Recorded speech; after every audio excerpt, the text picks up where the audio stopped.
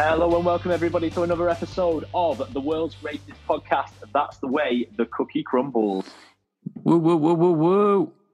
Have we got an absolute shithouse of a pod this week for you? Stan's not here yet. As everyone knows who's a regular listener of the Cookie Pod, Stan does work late on Monday, so he'll be joining us a little bit later on. But first of all, we've got Jim here. Just me and Jim this week, as of now. Hello, Cook. Hello, all the listeners. Yep, Stan will be here. But, I mean, you're in great company with just me and Lou here, so, I mean, don't get greedy. That's what I will say. Exactly. Don't get greedy. Yeah, and we'll kick off. The weekend's games, they weren't as action-packed as they have been throughout the season, but there's been some shock results, Cook, and we'll talk about them. The first shock being at St Mary's, where top of the league Everton travelled to Saints. They thought it was going to be without James. He started, but that didn't change the result. What can you tell us about this one? I thought it was very shithousey from Carlo, mainly towards myself, given that I have fantasy football requirements to fill with James, who made my bench this week. But he didn't really do much, like you said. He didn't really affect the outcome of the game. But Southampton were great value for money in this game. They were 2-1 at home. I said to Dunny, friend of the pod, that is a great price for Southampton. And this was prior knowledge of James isn't playing and Richarlison isn't playing. But Saints just picked up where they left off against Chelsea. Like I said on last week's episode, they showed great character to come back twice against us and get a draw away from home. Hasenhüttl sets his team up ever so well in that 4-4-2 with Ings pulling left. And him and Che Adams, they've got a nice little relationship together now. And we did joke around prior to the pod about our research and stats. And I actually did some digging on Che Adams, and his name is Che Everton Adams, which is quite coincidental given he scored against the Toffees yesterday. But him and Danny Ings look good together, really good understanding of one another. Ings setting 2 goals up, not on the score sheet, but Everton were poor in this one. I mean, it was the anniversary of the 9-0 Leicester away defeat for Southampton, and, well, Hasenhüttl's planted his flag in that one and said, not happening this time, lads. Yeah, certainly a better result. You mentioned with James being your fantasy player and Ancelotti mugging you off a bit. Well, I got mugged off because I had Luca Digne. Was it a red card for you? See, this is such a weird one because people are saying you can't chase the ball down now. I mean, with replays, and I'm trying to not sit on the fence with this. I am going to give an answer at the end, but with replays, it does look worse. Like if you see Luca Digne, his studs are on his ankle for an uncomfortable amount of time, and like I said, the slow-mo doesn't help that. But I don't think it's a red, and that could be seen as controversial because Digne, I'm not 100% if he's on a card or not, but his hands are up as he's chasing him to show to the ref, look, I'm not wanting to get booked here. Look, I don't want to foul him. I don't want to even touch him. And his head's up. He's not even looking down. So I do think it's an accident, but by the letter of the law, it's endangering an opponent and is a red card. But I think there maybe has to be some common sense applied there to say that he's not even looking at his feet. Yeah, well, they got away with a red card, didn't they, last week? So, I mean, they get this one. It's only it balances itself out. That's how the Premier League works. That's how referees work. But yeah, Everton, who were unbeaten, now beaten. And there was another team that was unbeaten and now beaten. And now I'm going to talk about them now. It's Aston Villa, which means very early on in the season, Arsenal's invincible record, the only thing they seem to care about nowadays, that's already protected. So they can sit happily for the rest of the season. Leeds 3-0 winners against Villa. Patrick Bamford, of all people, scoring a hat-trick. It's, to me, when I look at... Yeah, well, I mean, he's the only one who did anything for my fantasy. Just looking at Patrick Bamford as a striker, though, he shouldn't be a Premier League striker. He's slow. He's not particularly skillful. He's weak. He's not good in the air. He's not clinical. Bloody hell. But here we go. Like he's how many goals in? Like 5 goals this season. 6 and 6. Yeah. And especially the second 2, his second and his third goal against Villa, he took them so well. Yeah, lad. I think it was the third one, especially where he's showing really, really quick, good feet on the edge of the box, and he just almost steps round it and opens his body up and puts it in the top corner. But it's some finish given where he was on the pitch, and I'm eating words super big because I did say he wouldn't get 7 league goals, and he's got 32 games to get one. So best of luck to you, Paddy. Well, he's applying for top score already. I mean, for me, he was a player that he knows the tactics, and I like them kind of players, in fairness. And he seems to be a lad who's always in the right place at the right time. But the second and the third one, like I just mentioned, they just disprove that. Both standing on his back leg, and he just somehow picks out the top corner in both of them. I mean, Leeds have started the season really well. The fifth, Bielsa ball, as they call it, seems to be working. I mean, I do like how a team like Leeds have come up and they keep their own style. We seen Norwich do it last season, it didn't work, but Leeds' style was obviously suited to the Premier League, and they've dominated games. They've already played Liverpool and City, and they had more possession than both Liverpool and City. They have the most possession at Anfield since Klopp went there. They dominated Villa, 60% possession. They dominated Wolves the other week, even though they got beat. They still created the chances, but they'll come with the quality they'll get every window now, because players will look at Leeds and look at Bielsa, and it's an exciting project. So I just think they're just in great stead, really. So fair play to them. Yeah, you've got to mention as well with Leeds as well. They had a couple of positional crisis for this one. Obviously, Calvin Phillips is one of their main players. He's out for a couple of months. They had to replace him, and obviously their fullback Luke Ayling as well. They've had a bit of a centre-back crisis, so he had to slot in at centre-back. Obviously, he does play full-back usually. And Alioski, who's a winger, was playing left-back for this game. So the left side was 2 left wingers in Alioski and Jack Harrison. And they beat probably the most on-form team in the league, Villa, away, very convincingly as well. I mean, I did watch this game. Leeds played very well. And it looks like week by week that Bielsa and his players are slowly settling into the Prem and coping with the pressure. Yeah, the system seems to be winning them games. I was looking at them before, the 4th in shots per game, the 3rd in shots on target per game. Only City and Liverpool, sorry. I'm used to saying City United like in 2012 days. City and Liverpool are the only teams to have more possession than Leeds. So, I mean, and you look at the squad, the most of it is still from the Championship. They've not added too many other players. It's not like a Wolves situation where the team's completely different now. Fair play to Leeds, good win for them. And a good win for Leicester. Stan's just joined us. He's on this one. I'm late every week because I get asked to put the bins out as soon as we're about to start. So yeah, that's why I'm late every week. But I'm here now. The bins are out. We'll go straight into Arsenal-Leicester.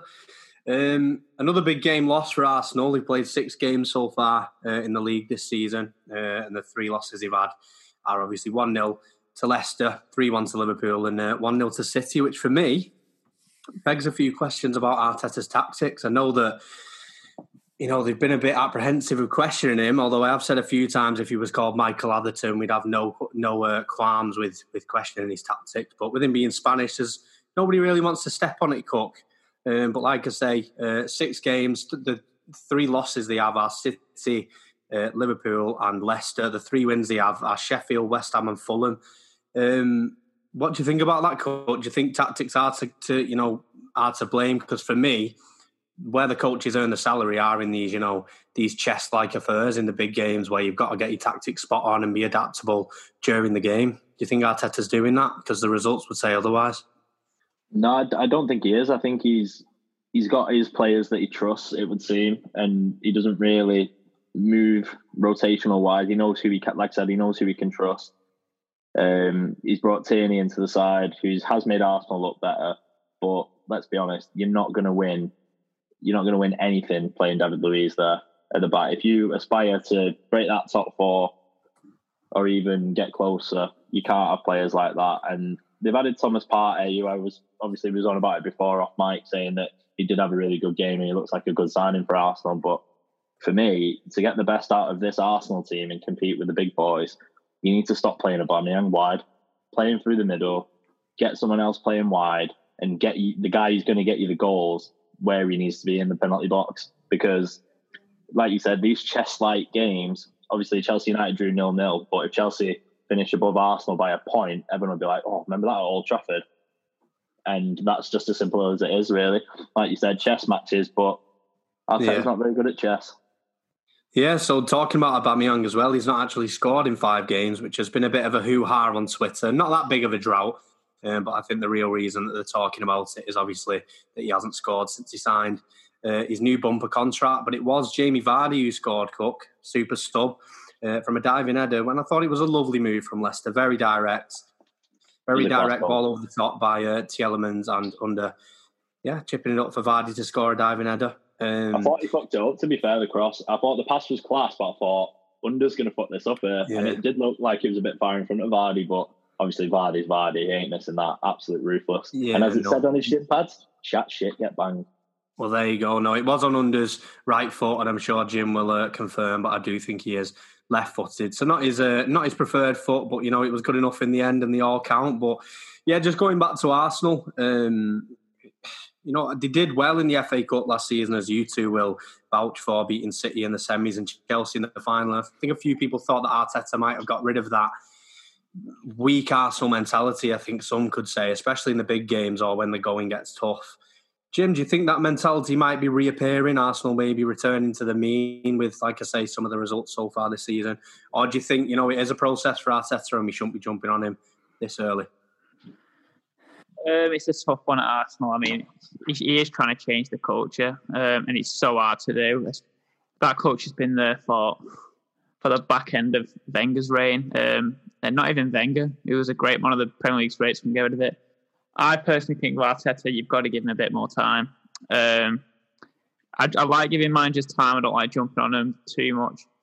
And I think he has shown glimpses of a manager that can do things, and he has changed the culture a little bit. But I definitely can see where you're coming from, because when they get going, we start thinking about, Arsenal, they can really put a top 4 challenge together this season. And then they play these big games this season and they just look like the same old selves. They've been weak for years, haven't they? I'm sure Thomas Partey is the big reason for signing him was to be a bit more strong and stop being as soft in these big games. But so far, it's not really changed anything. It will take time for the culture to be reset. I mean, especially when a culture like that has been in place for so long, because it was even in Arsene Wenger's final years, if you got at Arsenal, you could beat them. That's how the lesser teams, they had so many games where, there were maybe shocks because, lesser teams would just go at them and they'd outfight them. And, hard work beats talent. If talent doesn't work hard, Cook. It does. But speaking of talent that doesn't work hard, Stan, it does link into the question I'm about to ask you. Mesut Ozil has got a new job as Arsenal's Twitter administrator now. He live tweets every single game, asking fans for predictors and hashtagging with Yagunas Ya. So what's going on about this? Because obviously he's earning the big bucks, and it's no secret. It's the worst kept secret in football that they've not tried to. They have tried to offload him, but surely if you can't offload him, you'd rather him be knocking about, because it's Ozil. I still think there's a player in Mesut Ozil. Call me a skeptic, but I do think there's still a player there, and I still think he could do something for Arsenal. Yeah, probably. I mean, obviously Arteta doesn't like him, and I know fair play to Arteta for doing this. He's a big character, he's a big name, and he's on a lot of money. So I think it takes balls from the manager that if he's obviously told the player he doesn't want him, and he hasn't gone, which tends to be nowadays, as we know, the player's decision because they have all the power. Really, if Arsenal said, "Look, you need to go," and Ozil's not willing to take a pay cut or whatever, because there will be clubs after him, like you say. He's definitely got something to offer. Maybe he could go back to Germany, or, there's probably a lot of clubs. If he had an MLS offer, to be fair. He had an MLS offer. Well, yeah, things like that. Maybe he might have to take a year out there to come back into Europe. I don't know. So for me, it does lie with Ozil. And I know Lineker came out saying nobody doesn't want to play, every football player wants to play football. Nobody wants to be left out, but how long has it been since we've seen Ozil be Ozil? He seems to have been, on the fringes of that Arsenal squad forever. It's not really that big of a shot that he was left out of it in the end. Yeah, Jim, like I was just saying, then he's not even been put in the 25-man Prem squad. He's not in the Europa League squad. It does seem like it's the end of the line for Ozil, but like I said before, I think there's a player in there. That's the football manager in me. That's me trying to take Ravel Morrison for Ostersons in my second year, hoping he'll spearhead me to a title. Well, I mean, if I was on Football Manager, the first thing I'd be doing is releasing Ozil. He's on what? He's the highest paid player, and he's not on the pitch. What's the point? I mean, you don't pay 300 odd grand a week for someone to be on Twitter, do you? It's ridiculous. And that's something out of Arteta's control. And like Sam mentioned before, Aubameyang's form since his contract has been signed has conveniently declined. That's good, isn't it? I mean, I'm not going to accuse him of downing his tools ever since getting the bag, as people would say. But I mean, he's not doing what he should be doing for 300 grand a week. Another player, the highest transfer record for Arsenal, wasn't an Arteta signing.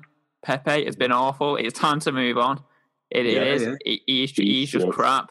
He isn't good at it. It says a lot when, you're bringing in is it 32, 33-year-old Willian from Chelsea and he's straight in his starting 11 over a £72 million signing. It's not. Well, exactly. On paper, if you have a front three and two of them are on 300 grand a week and one of them you spent 75 million on, that should be a world-class front three.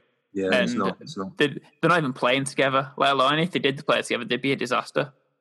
Yeah, well, just moving back to the Foxes. Leicester needed the win, actually. They've come off back-to-back losses in the league, both at home to West Ham and Villa. So it was very much needed, and especially very much needed away at Arsenal, as it was their first win away at Arsenal since 1973. But yeah, ultimately it carried on the trend of this weekend's games being a little bit cautious and obviously low scoring. Maybe linked to teams wanting to solidify a little bit. Obviously, we're not going to go too much into it, but United and Chelsea absolutely reeked of that. But no, I personally, I know it's been a high-scoring few weeks, but I prefer the 7-2s and the 5-2s, but not so much the 6-1s. Yeah, well, I've give the Cookie Pod boys some homework this week. I've seen a tweet before asking if Raul Jimenez is in the top 5 strikers in the league. He scored on the weekend a wonderful goal. He's been scoring for seasons now. So I'll pass it on to Stan and Cook. Have you done your homework? Well, I wouldn't say it's homework. I kind of jotted down 5 strikers that I think are the best 5 in the league. And yes, the Mexican is definitely in there. Mexican's in there. Was very happy when he was linked to United in the summer. Thought he would have been perfect for us. His hold-up play is brilliant. I mean, it's a bit mad, really, because he went to Atletico Madrid and Benfica and he flopped, really, and he came over to Wolves and he's absolutely smashed it. So, yeah, one of the most complete strikers in the world, really, for me. And like we've said many a time on this pod, I think all of the top 6 would have him in the squad, if not, pushing for a starting place. So, definitely in my top 5. I'll just run quickly through them. Number 1 for me has got to be Harry Kane. I've said it for quite a while now that I do think he is the best striker in the world, and his all-round game, not only his number 9 play, scoring all the kinds of goals that you'd want a striker to score. His link-up play as well has developed massively over the years. Second has got to be that man Sergio Aguero. I do think he's the closest to Harry Kane, and obviously he's not done too much so far this season, but I can't have a top 5 strikers in the league without Kun being in there. Third, I've actually gone with Aubameyang, who I know we have spoken hasn't scored in the last 5 games, but I think scoring, was it back-to-back seasons, 22 league goals for Arsenal, pretty much being Arsenal's main source of goals for, pretty much since he's been there again. Got to be in the top 5. Jimenez is 4th for me. And 5th, just sneaking in, just pipping in at 5th, is Dominic Calvert-Lewin for me, just because of the start he's had. Very well-round striker again, similar to Jimenez, but does, a perfect job for that Everton system and for Ancelotti. So, yeah, there we go. There we go. So 4th is the answer for Stan. Cook, Jimenez, does he make your top 5? Yeah, he makes my top 5, but I didn't really know what he was going off here. I didn't know if he was going off players to be... I didn't know if he was going to say players all round, how good are they, or are players on form. So we'll let you set your own parameters now. You lay out your own parameters, and then we'll go off that. All right, I've gotten. All right, I'll go for 5 strikers that I think are going to be the best 5 this year. Then, okay, there you go. Okay. So I'll go Kane. I'll copy Stan and go Kane for number 1 because I think he's the best striker in the world at the moment. He's definitely the most complete forward in the world. Now he's dropping into that Regista position and taking up the Odell Beckham Jr. role. But yeah, number 1, Harry Kane for sure. Number 2, very similar to Stan, Aguero. I think other than Thierry Henry, he's definitely been the best striker I've ever seen in the Premier League. Very unfortunate Wayne Rooney there because I'm a huge fan, but Aguero for me is he's definitely the best striker I've seen that I can really remember, other than Henry. So number 3, I'm not going to pick Aubameyang. I'm going to go for Timo time, because he scored twice this year. I think he will eventually get to play through the middle, and I think he'll get a reasonable amount of league goals this year. I think the one game he has played up front, one of 2 games that he has played up front, the rest he's been playing wide left, he scored in. So I'm not too worried about Werner, and I think, like I said, he'll get a respectable amount of goals this year.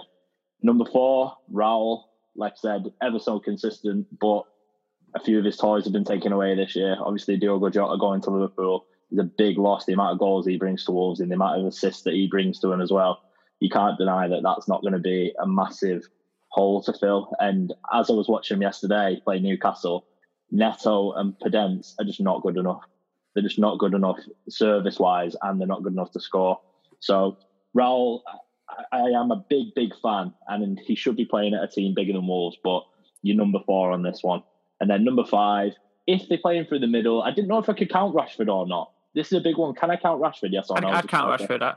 I think I'd count Rashford as a striker. Just. What do you reckon, Sam? Yeah, no? No, I mean, I did ask if Salah's not a striker, Marcus, Dr. MB is definitely not a striker. I suppose, yeah. All right, then. Number 5, Aubameyang. Mainly because I think he'll play wide a lot. And, yeah, we know he can score goals from there. His form's not been great at the start. Arteta keeps trying this weird Lacazette, Eddie Nketiah experiment that I really just don't understand. Just play your best player through the middle who score your goals and find another solution out wide. Play Saka out wide. But yeah, that's my top 5. In order, Harry Kane, Aguero, Timo Time, Jimenez and Aubameyang. Very nice. I mean, he's making 2 top 5s there, but he doesn't make mine, unfortunately. It's not a clean sweep for Raul. But it is a clean sweep for Kane and Aguero at 1 and 2. I mean, I think that might have been the easiest one. Asked me a few years ago, and I'd have gone with Aguero, but his biscuit knees are failing him, unfortunately. So I can't put him at number 1 now. I empathise with you, Number 3, I've gone for, and I'm surprised he didn't left out so much. We did talk about him. He scored the winning goal against Arsenal. Jamie Vardy. I just think in a top team, he scores 40. Oh, yeah, I forgot about him. An incredible striker. I mean, it's underlooked. He's got 20 plus for so many years now. I can't remember the exact stat. But yeah, Jamie Vardy at number 3. Number 4, I've gone for another one that's not made another top 5. I've gone for Bobby Firmino. I mean, I know he doesn't score goals, and that's what strikers should do. But I think he just does so much more in the game, and I'm just a big fan of him. I think there's more to a striker than scoring goals. It's kind of I rate Jesus very highly, and he's not exactly the most clinical. So yeah, Firmino at number 4 for me, and number 5. It was a toss up between Jimenez and this lad, but I have just put Aubameyang in there. I think he's probably got. He just proved himself, I think, a bit more than Jimenez has, and especially at big teams too. Whereas Jimenez not so much when he was at Atletico Madrid. But yeah, it was very close between them two. So yeah, just misses out as number 6 for me, Jimenez. So there we go. So Aubameyang, Kane and Aguero were in all of our top 5s. I think a lot of people would agree with that. So yeah, Vardy only in one of them, surprisingly. He was, yeah. I mean, he was on. I just went for DCL over him just because he's a flavour of the month, and I'm liking him at the moment. So there we go. Yeah, chat shit, get banged. So, if you've not been living under a rock for the past week or so, you will know that Dr. Marcus Rashford MBE has been doing some pretty important work, just socially for everybody all over Twitter, really fighting, for getting kids food. I think we can all agree that that's a pretty important thing to be fighting for, unless, you are one of the 300 and odd Tories that voted against giving school children meals throughout the half-term holidays and throughout the Christmas holidays. That was voted against. We do have, a government that would do that to our own school children. But nevertheless, Marcus Rashford didn't let it hurt him. He took to Twitter. And not only did he take to Twitter, a lot of other people took to Twitter, a lot of other businesses, a lot of other, pubs, bars, restaurants, cafes, anything like that, anything that, could lend a hand, pretty much did lend a hand all across the United Kingdom, and Marcus Rashford made it his aim to get these names out and of places all over Twitter. And if you go on Marcus Rashford's Twitter feed, it is just absolutely littered with different places, screenshots of different places offering food to people, offering food to children, offering cups of tea to the parents.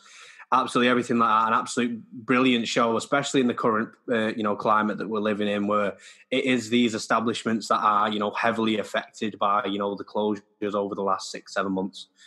They are coming forward when we need them to, really, and feeding and helping the most vulnerable in our society. So spearheaded by Marcus Rashford, but obviously a lot of credit to all those other companies that have supported. A lot of football clubs have supported.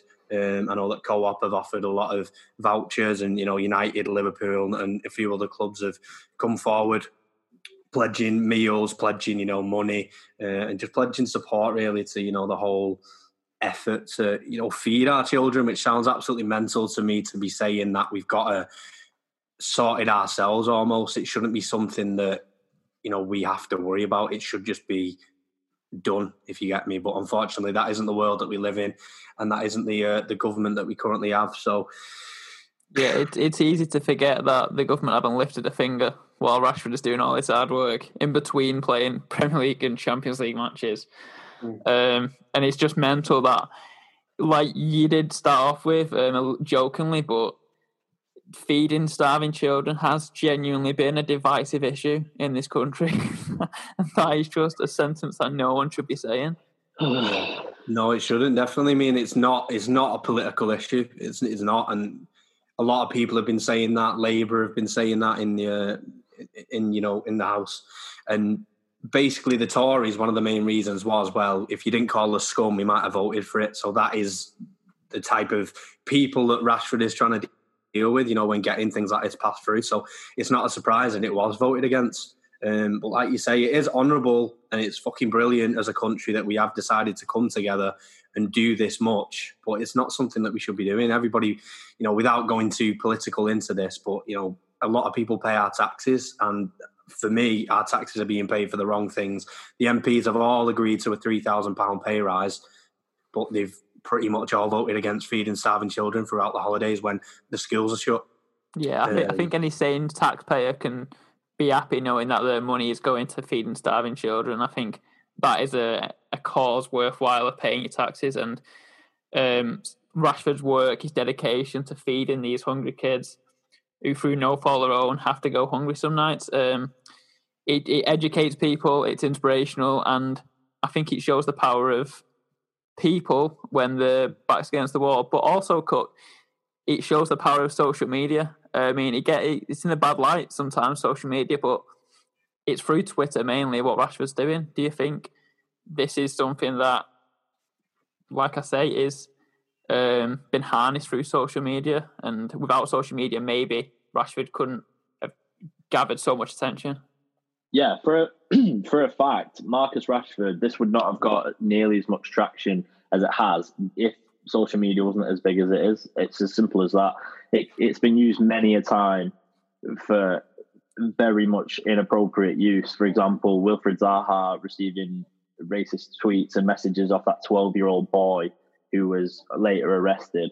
But the less we talk about that scumbag, the better. But just using it as an example. But Rashford's obviously using social media in a very positive way to spread change, because stuff like this shouldn't really be subjective. It should be black and white. Kids should be fed. Simple as that. And I credit to him. I mean, you can fucking hate Man United all day long. I do, but you cannot take this away from that lad, that he single-handedly, without patronising him, because I don't really want it to come across like that. He has captured a nation's heart in terms of everyone's coming together, showing a bit of camaraderie. And it's even nice to see on our local high street that the Riddling Rat's getting involved. So very nice. Sorry, I'm going out of the point. It is, yeah. But again, just as much as it's not about politics, it's definitely not about football. And I'm sure there'll be a lot of... The best thing is, I remember a lot of people have brought this up as well, is, do you remember when all this stuff kind of kicked off, the COVID stuff, and the government came out and made the footballers the scapegoats and said they needed to do more. And now I bet Marcus Rashford is the biggest pain in the arse of that Tory government that they probably got at the moment. Doing exactly what he's doing. He got them extended a few months ago throughout the summer holidays. They give him an MBE probably to be like, go on, and now he's just straight back. Yeah, absolutely no. Yeah, no they thought he disappeared, didn't they? They thought 100%. They thought extend the free school meals, give him the MBA, give him a little bit of clap, back at newspapers, and he'll disappear. And that's what I love the most about Rashford. That he's just carried on. It's because he's lived through it, though. That's why it is. It's simply because he's lived through it. Obviously, he's not ashamed on speaking about it. He went hungry some nights, and he basically just said that no kid should ever experience that. And I can't thank Marcus Rashford enough. Like I said, I don't want it to sound like I'm patronising him, because I am really not. It's really good to see. Football's 100% a working class sport, and that can be forgotten about a lot of the time. And again, obviously, you see them in the Bugattis and in the £2 million houses, but I'd make a guess that the majority of high level footballers or professional footballers have come from poverty, backgrounds of poverty. You talk about Rashford. I remember Carlos Tevez pretty much lived in a home in Buenos Aires, which was one room with multiple family members. Rooney grew up on a council estate. Ronaldo's house got demolished in Funchal in Madeira because people were going to look at it, and the government was so embarrassed that they actually demolished it, because they were so embarrassed that somebody had actually lived in what was essentially a mud hut with a corrugated tin roof. So these players know exactly what it's like. They know exactly what it's like to come from that background. It's just good that they haven't given up. And again, I mean, a shout out to Raheem Sterling, who I saw is pushing a few projects to give chances to disadvantaged young people. So footballers are stepping up. They're stepping up as a community, and they're stepping up led by Marcus Rashford.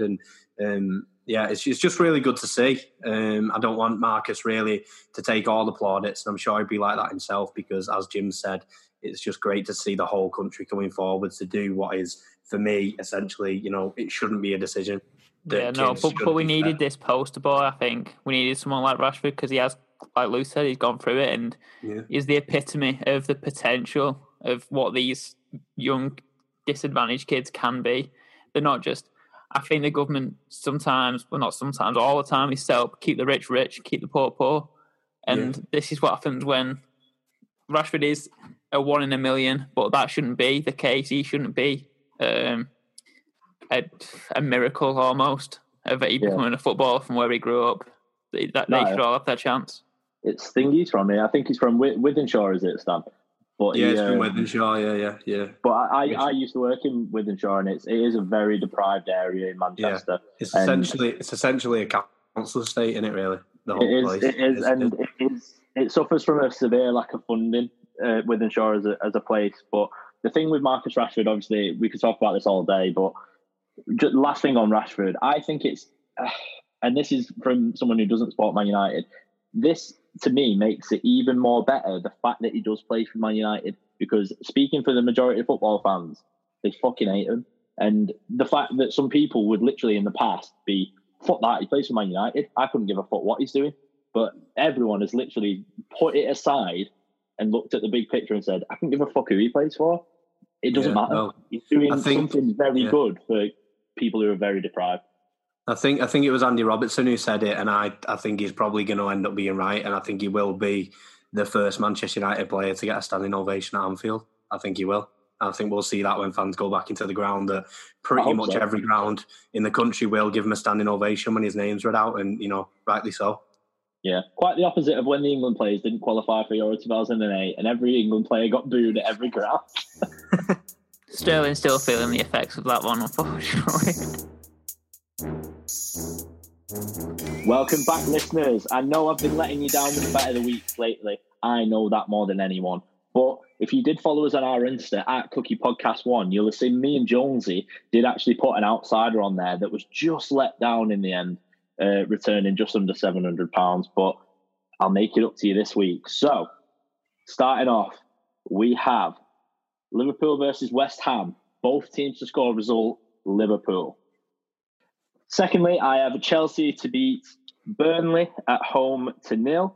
And last but not least, I've gone for Portsmouth to beat Charlton at home, because the early kickoff I know some people don't like backing it in the Prem. There's only 3 games this week in the Prem, and one of them was the early kickoff. So for all you superstitious lot, you can thank me later. So just to recap, Liverpool, both teams score result, Chelsea 0 and Portsmouth at home. And Stan, if anyone's got any sense, what can they do with that? You can shove it up your rackers.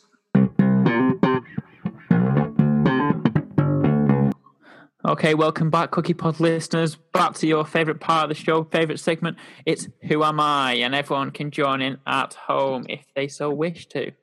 So play number 1 and clue number 1, getting right into it, is I have played for, and not including loan spells, the teams that I've actually played for.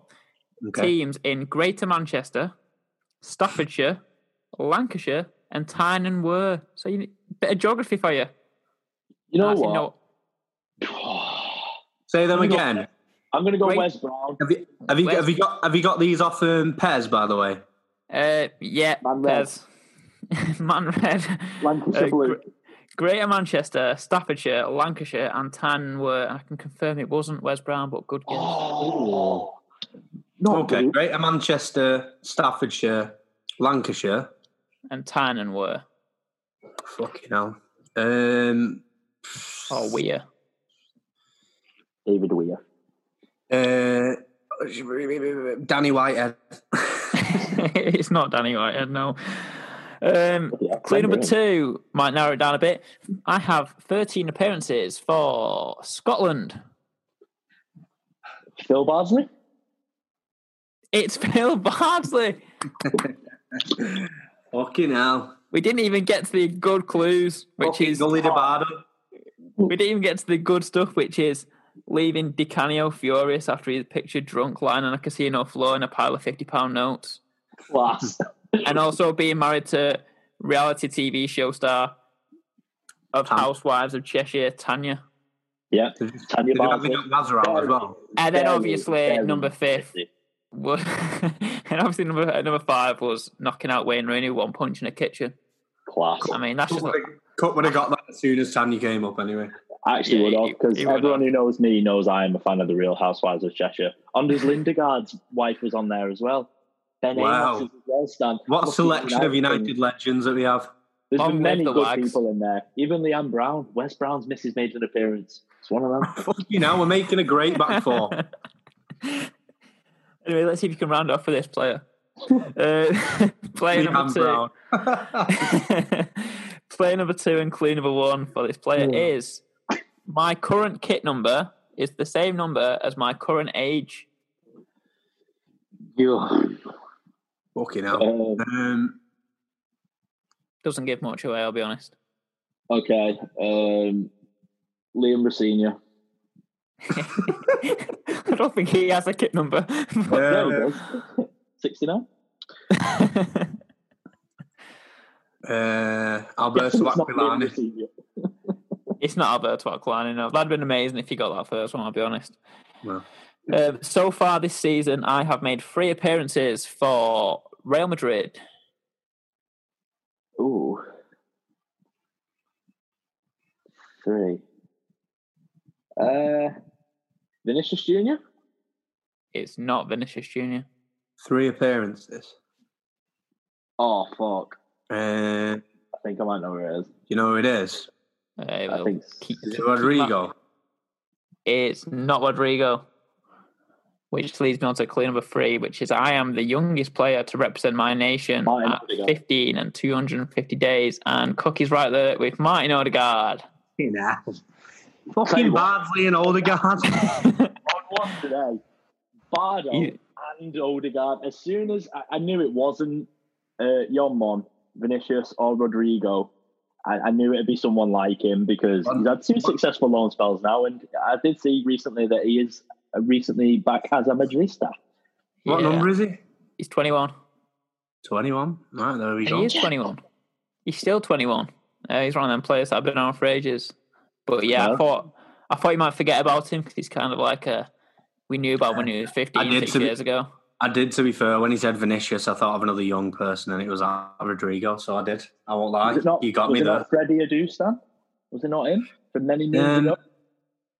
No, it was that Lazio midfielder. What was he called? He was about 43. Apparently supposed to be 18. Who does that, Jim? I know what you mean. I don't know what you mean, I'll be honest. If anybody knows, let us know. It's that time of the week. It's the time where we have to say goodbye from everyone at That's the Way the Cookie Crumbles. Thank you very much for listening. And if we've not quite tickled or ticked your fetish box for the Cookie Boys, you can follow us on at Cookie Podcast 1. That's at Cookie Podcast, followed by the number 1 on Twitter and Instagram. We're now available on Spotify, YouTube, and Apple Podcast, as well as Acast. Just searching That's the Way the Cookie Crumbles. That's been episode 82.